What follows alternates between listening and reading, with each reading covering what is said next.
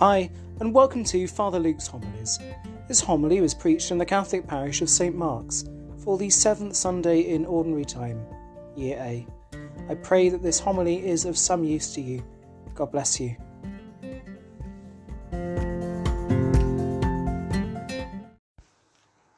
The Lord be with you. And with your spirit. A reading from the Holy Gospel according to Matthew. Glory to you, Lord. Jesus said to his disciples, "You have learnt how it was said, eye for eye, tooth for tooth, but I say this to you, offer the wicked man no resistance. On the contrary, if anyone hits you on the right cheek, offer him the other as well. If a man takes you to law and would have your tunic, let him have your cloak as well. And if anyone orders you to go 1 mile, go 2 miles with him.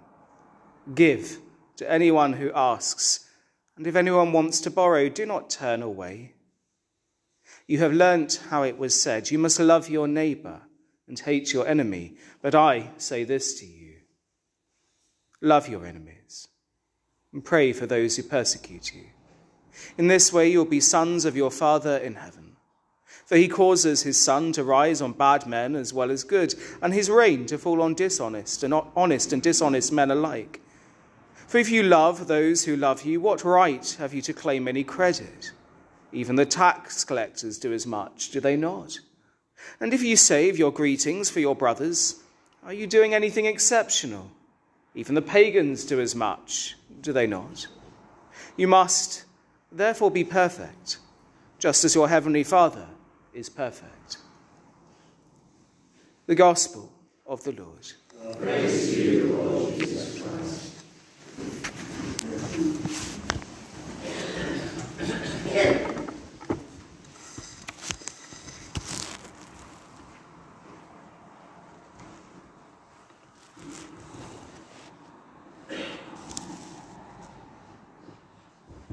Be perfect, just as your heavenly Father is perfect. The gospel is demanding. There's no getting away from that. But sometimes it seems downright impossible. Be perfect in the same way that God is perfect. It's impossible, isn't it? The English translation of this scripture verse is not particularly helpful. It can seem a little bit demoralizing. No one is perfect, right? So how can I be perfect? Everyone makes mistakes. So what's the point? The Greek translation of the text, however, gives it a more helpful nuance. It means something along the lines of, set yourselves on the road to perfection, and you will become perfect, as your heavenly Father is perfect. Set yourselves on the road to perfection. Jesus himself gives us the road to perfection. In fact, he himself is the road. He is the way, the truth, the life. Look at another verse. An eye for an eye, a tooth for a tooth. One of the most quoted and misunderstood verses in the whole Bible. It's not uncommon to hear this phrase used as a justification for vendetta amongst the godless, I might add. They did it to me, so I can do it to them. It says so in the Bible. I love it when people quote the Bible to me. And yet this law, properly understood, actually is about preventing revenge and vendettas and limiting responses. You see, an eye for an eye means precisely that. If someone takes your eye, you can take their eye, but only their eye. Only the precise amount of eye that they have taken from you. Otherwise, you are culpable and you will have to pay the penalty for an unjust vendetta. Now, since in the ancient world it would be almost impossible to remove precisely the same amount of eye from another person, it acted as a kind of legal deterrent because it limited retribution. It ruled out the kind of vendetta so common in the ancient world and present even in our own times. In fact, we see this pattern throughout the Old Testament.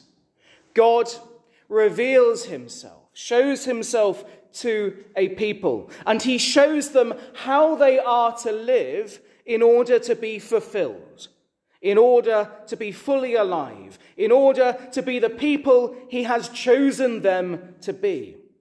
But his starting point is pretty low. His starting point is pretty low. Humanity in this stage of development is not particularly good.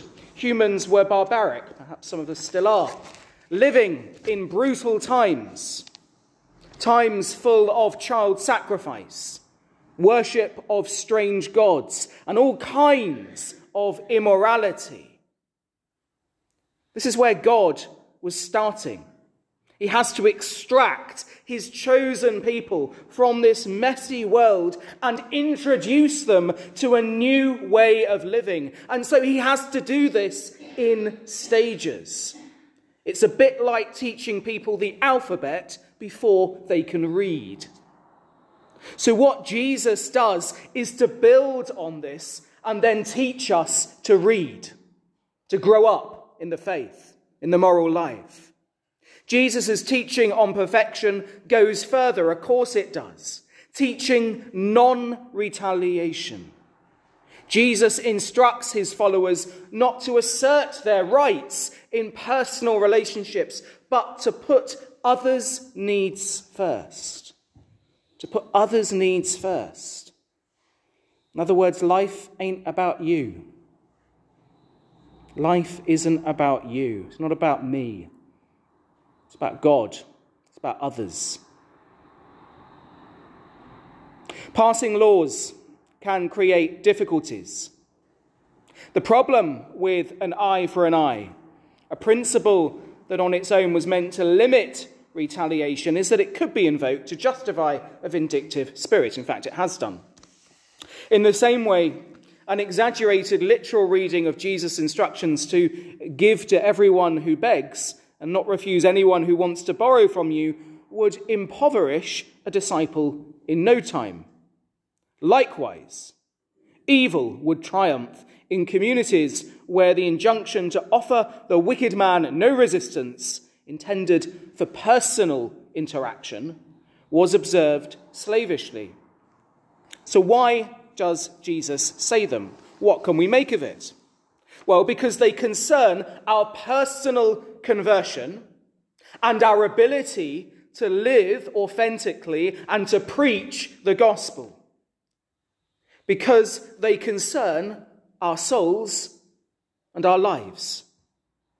The shocking images that Jesus proposes applies to the lives of individual disciples whose non-retaliation, whose extraordinary behavior is supposed to invite the other person, the wicked person, to be startled by the presence of God in you, in me, in that person. And once they're startled to God's presence, God's kingdom bursting through, then they are opened up to being converted to a new way of living and relating as proposed by Jesus. The gospel. Now, the image is not as graphic, but Jesus' command to love one's enemy and to pray for one's persecutors constitutes the most demanding aspect of his teaching. I had someone walk out of a homily once on this part. Hope no one walks out today. The one and only motive given is that by doing so, the disciples share in their heavenly Father's way of relating to the world. In other words, to begin to do this, to begin to love your enemies, to pray for your persecutors, is to set yourselves on the road to perfection. It's easy to say, isn't it? Love your enemies. Can we do it? Will the good of the other? Jesus doesn't give us an option here. He doesn't say feel good about your enemies and wish nice thoughts. He says love your enemies, pray for those who persecute you. And in that way, we're sharing in our Heavenly Father's way of relating to the world. We're living in the kingdom. Tax collectors love those who love them, and Gentiles greet their brothers and sisters. There's nothing extraordinary about that. But God makes the sun rise on bad men as well as good, and his rain fall on honest and dishonest men alike. We're called to be more. Now, of course, prudence is needed. Sorry, skipped a bit there. Long night last night. Okay. God simply gives. And like God, we need to be givers. We need a generous heart. We need to pour out our spirits, our lives in the service of others. But prudence is needed. Prudence is a gift of the Spirit. Prudence we need to pray for. Otherwise, we would suffer burnout and be deprived of what they need to live, to work, and contribute to the kingdom. The wise Christian knows the twofold great commandment involves loving God with all our heart, our soul, our might, our being, and loving our neighbour as ourselves. In truth, we can only love our neighbour when we truly love ourselves. Be perfect, just as your heavenly Father is perfect. When used to describe God, the word perfect could mean mature, blameless, holy. Jesus' teachings point to the full implication of loving, namely coming to share in the perfection of God's life, which means constant selfless giving. By following Jesus, we set ourselves on the road to perfection. We allow his life to take root in our life. And with his grace, please God, one day, we will be made perfect, blameless, holy, as we see God face to face. Amen. Amen.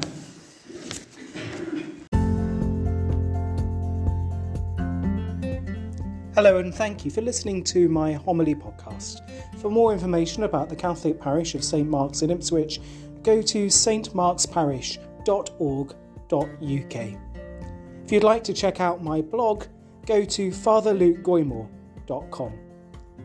God bless you and see you next time.